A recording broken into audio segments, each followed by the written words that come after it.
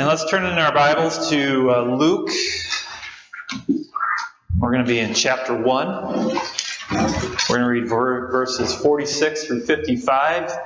If you have a Pew Bible, you can find it on page 1589. 1589.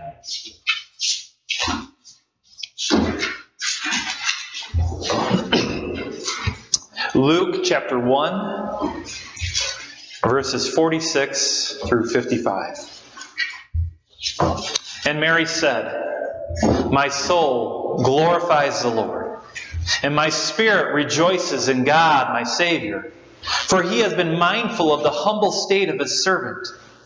From now on, all generations will call me blessed, for the Mighty One has done great things for me. Holy is His name.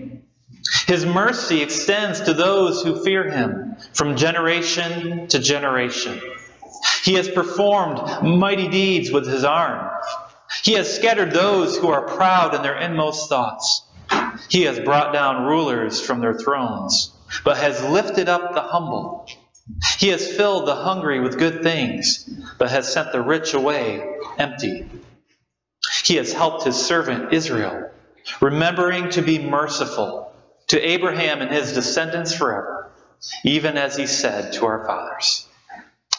Thus ends our reading of God's inerrant Word. May all who hear it find the true hope that can only come through Christ. A world without hope is a world that is destructive.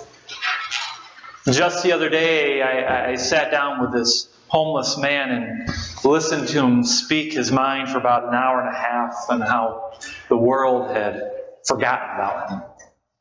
And because of this, he said he had little reason to keep on living. This man was hopeless. I mean, think about what he said. The world had forgotten about him. Now, whether that is true or not, this is what he believed in his heart, that no one cared. And that his only option was a path of self-destruction. Today, there are many out there who are without hope. And in their despair, they have become destructive in nature, either to themselves or to the ones that they love. Some turn to alcohol thinking that they can drown their troubles away in a bottle. Others look to drugs looking for that high in order to escape. And then there are those who turn to sex, thinking that in physical pleasure they'll find the cure to their depression. And so they go from partner to partner looking for some kind of connection. But there are a few that are so hopeless that the only way that they can deal with their pain is by cutting themselves. These are people that have been so hurt and have become so numb to the world around them that they seek out pain in order to feel something real.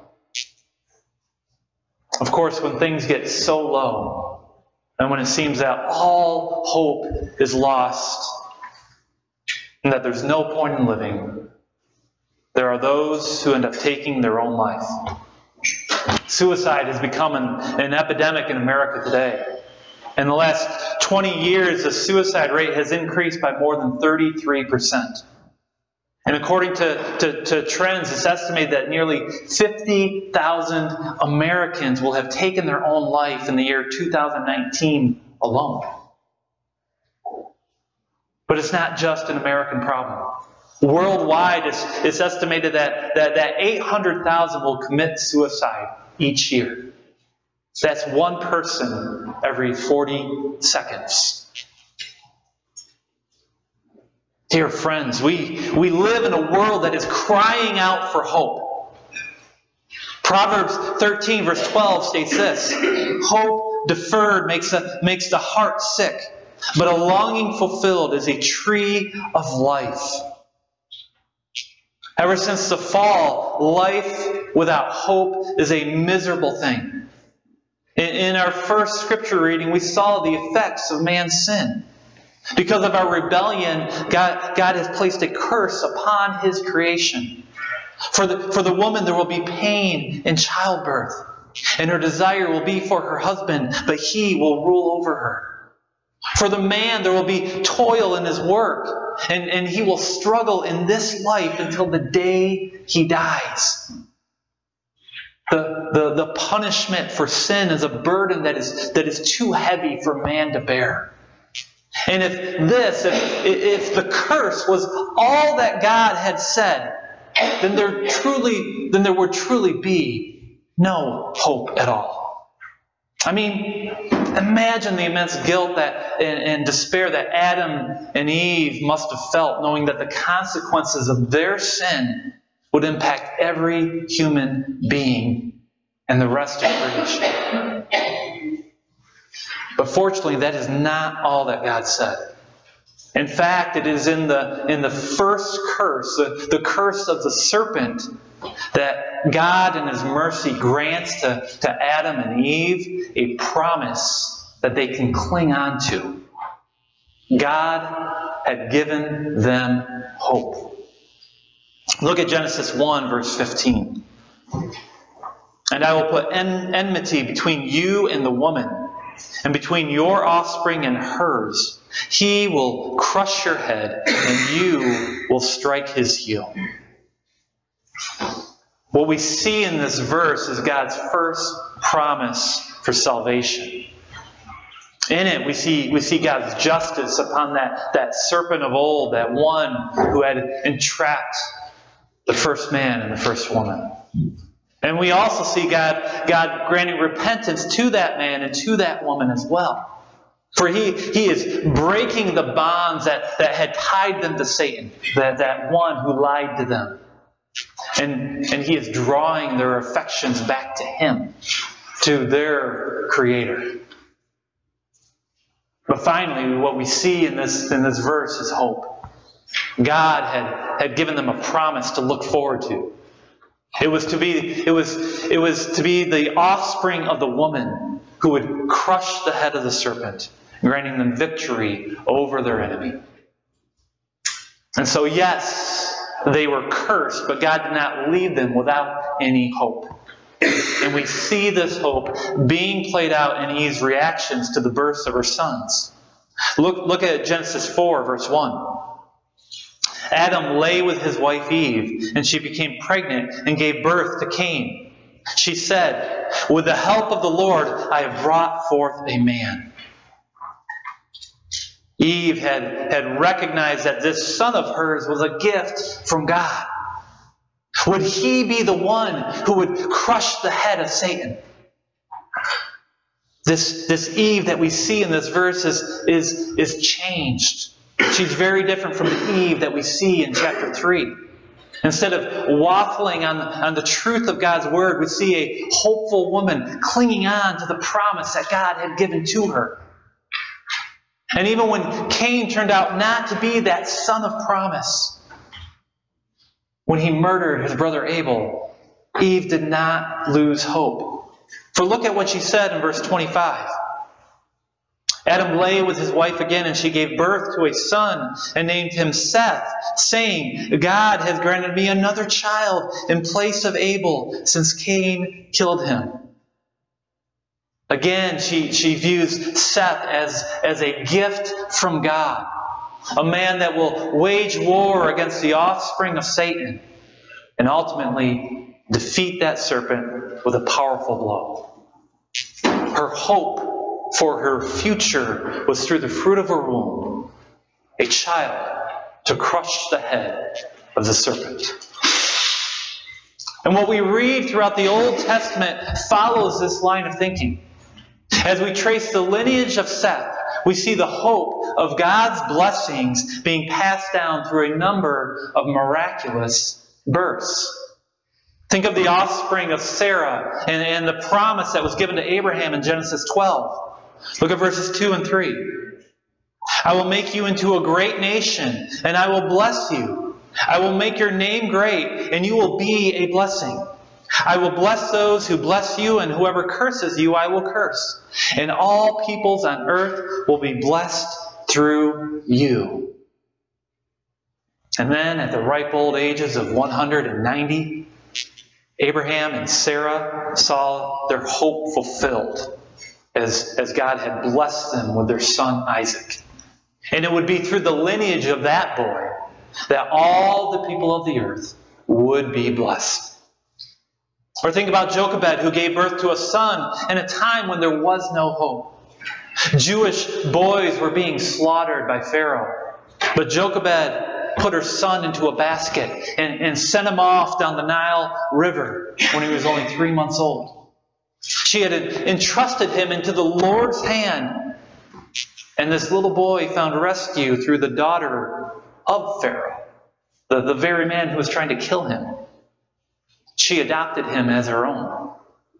And this daughter would name this boy Moses, and this child of hope would one day deliver his people out of a land of slavery and into a land of promise.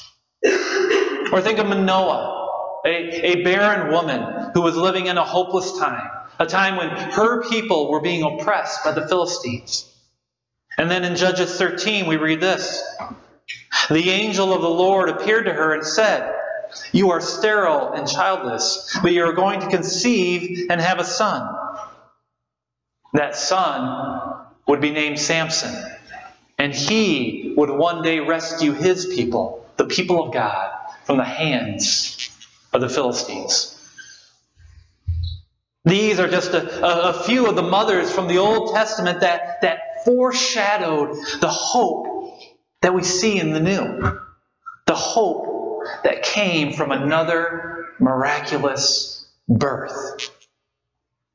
Once again, it was the angel of the Lord who came to Mary, telling her that she had found favor with God, that she would be with child and give birth to a son, even though she was a virgin. And she was to name that boy Yeshua, or Jesus, which means Yahweh saves. For he would rescue his people from their sins. Which brings us to the Gospel of Luke and the song that Mary had sung when she saw that her hope and the hope of all the mothers that went before her was going to be fulfilled. And there are 4 things that we can learn from her words about hope. 1, hope leads to worship. 2, hope is for the humble in heart. 3, hope remembers. And finally, hope looks to Jesus. Let's look at our first lesson. Hope leads to worship. Luke chapter 1, verses 46 and 47. And Mary said, "My soul glorifies the Lord, and my spirit rejoices in God my Savior." For those who are discouraged and in a state of gloom, praising the Lord can be a difficult thing. For they do not see all that the Lord has done for them, and thus they have nothing for which to glorify Him about.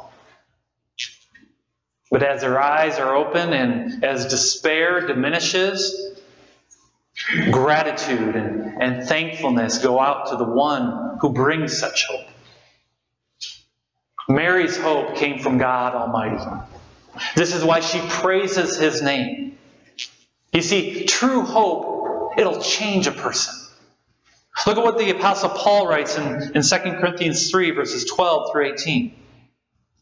"Therefore, since we have such a hope, we are very bold. We are not like Moses, who would put a veil over his face to keep the Israelites from gazing at it while the radiance was fading away. But their minds were made dull, for to this day the same veil remains when the old covenant is read. It has not been removed, because only in Christ is it taken away. Even to this day, when Moses is read, a veil covers their hearts. But whenever anyone turns to the Lord, the veil is taken away. Now the Lord is the Spirit, and where the Spirit of the Lord is, there is freedom. And we, who with unveiled faces all reflect the Lord's glory, are being transformed into His likeness with ever increasing glory, which comes from the Lord, who is the Spirit." You see, a hope in Christ removes the veil from our eyes, and it brings to us freedom. It makes us aware of the goodness of God and transforms us into a person whose uttermost desire is to give glory to God. This is why a person must be humble in order to receive such a hope. For a proud heart glorifies only itself. Look back at Mary's song at verses 48 through 50. For he has been mindful of the humble state of his servant. From now on, all generations will call me blessed. For the Mighty One has done great things for me. Holy is his name. His mercy extends to those who fear him from generation to generation. Mary had a humble heart. She understood her lowly state and the might of the Lord.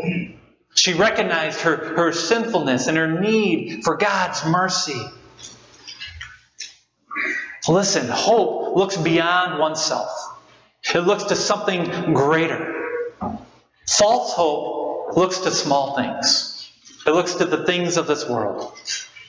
Look at Psalm 33, verse 16. No king is saved by the size of his army. No warrior escapes by his great strength.